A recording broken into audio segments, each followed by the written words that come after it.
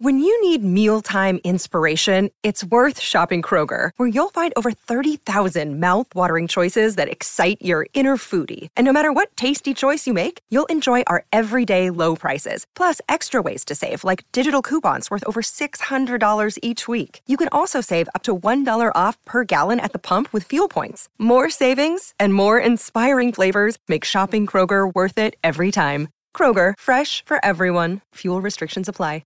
Hi, Future of Everything listeners. I'm Ben Cohen, and I write the Science of Success column here at the Wall Street Journal. We're trying something new and bringing you a new feature based on my column. Take a listen and let us know what you think. Drop a line to foepodcast@wsj.com.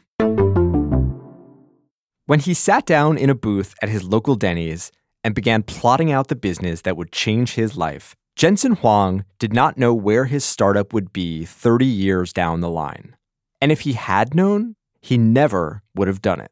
It is official. Nvidia is the first chip company to hit a $1 trillion market value. Nvidia is on fire, being over $1 trillion in market cap now. The microchip maker briefly entered record-breaking territory. Only 4 companies in history have ever passed $1 trillion in value, according to their stock price. Today, Nvidia became the 5th. Nvidia was the most successful company of 2023. The only other companies worth $1 trillion are household names like Apple, Microsoft, Amazon, and Google parent Alphabet. Nvidia? Nvidia is a name that looks like someone fell asleep on a keyboard. But the chips that Nvidia makes have become fuel for the AI boom.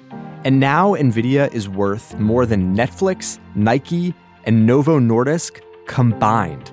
It tripled in value last year.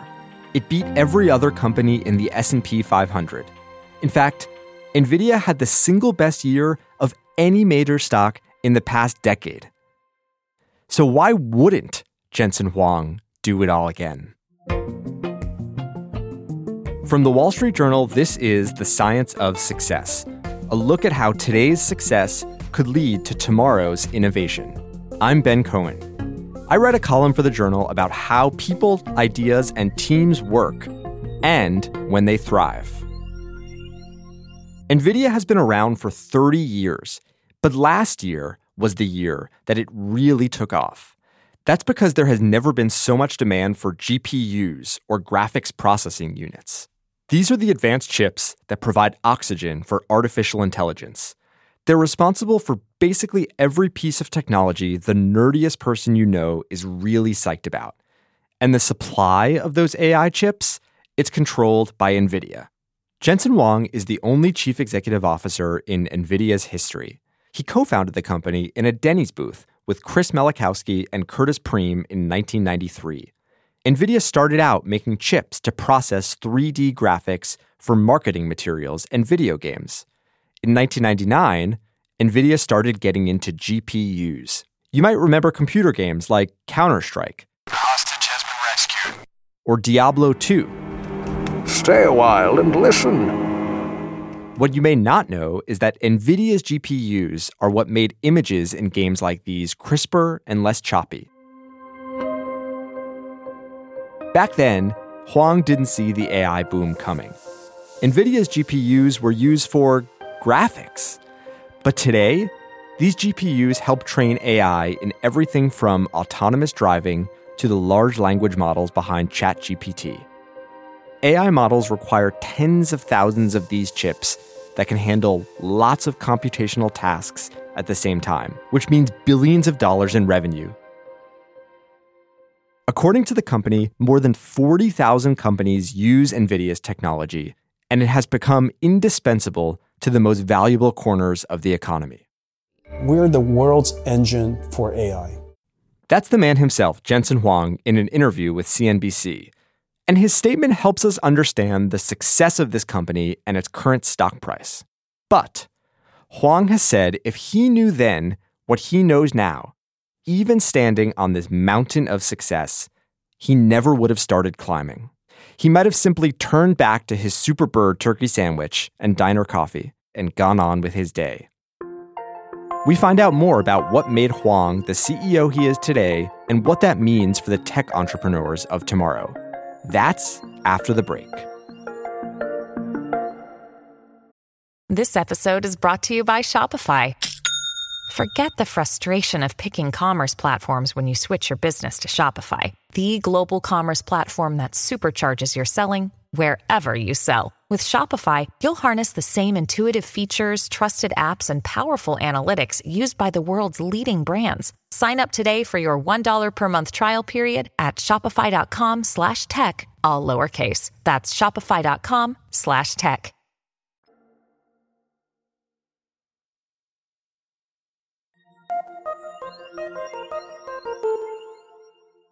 Jensen Huang has been on the job since Mark Zuckerberg was in elementary school. He is Silicon Valley's longest tenured CEO. He has silver hair, he wears a signature black leather jacket, he even got Nvidia's spiral eye logo tattooed on his bicep. But the reason he's flexing today is because he had no idea how difficult the road to success would be when he started. He recently told the hosts of the Acquired podcast, if we realize the pain and suffering and just how vulnerable you're going to feel, and the challenges that you're going to endure, the embarrassment and the shame, and the list of all the things that go wrong, I don't think anybody would start a company. Nobody in their right mind would do it. And I think that that's kind of the superpower of an entrepreneur. Basically, ignorance is not just bliss. It's a huge advantage to any entrepreneur. Every time that Nvidia embarks on some new project that seems impossible, Huang tricks his brain into thinking, how hard could it be? I spoke with the hosts of the Acquired podcast, who scored their exclusive interview after many hours of very thorough and extremely wonky coverage of Nvidia. Seriously, these guys might know more about Nvidia's history than anyone who did not live through it. They told me, that company is him. He does everything but sweep the floors, and he may sweep the floors. But it's not just his ignorance or his diligence that got Nvidia where it is today. The other major key to Huang's success is that he's not afraid of making really big bets.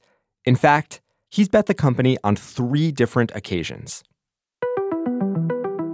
After the company released its first product, a graphics card that flopped, Huang laid off half the workforce. Running out of money, teetering on the edge of bankruptcy, he bet the company on the 1997 chip that would save Nvidia.